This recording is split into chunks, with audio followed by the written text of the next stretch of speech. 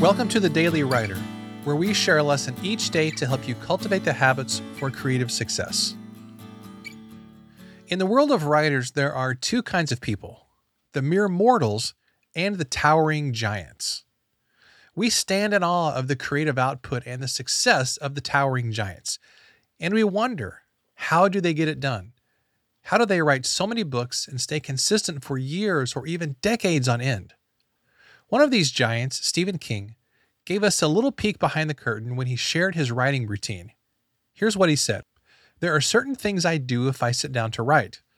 I have a glass of water or a cup of tea.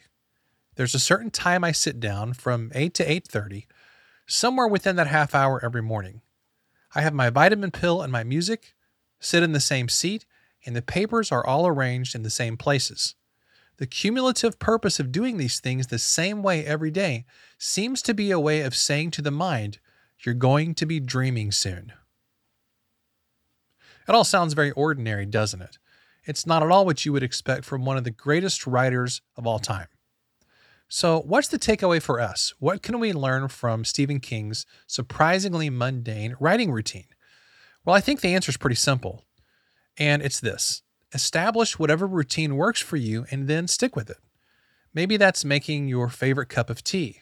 Maybe it's playing certain music or arranging your desk in a certain way. Maybe it's lighting a candle or pouring yourself a certain drink or having a snack that you love. Every writer's different. Do what works for you. But these seemingly boring routines are huge secrets to our success. When we have writing routines, they signal to our brain that it's time to start dreaming. What dreams might come true for you if you had a great daily writing routine?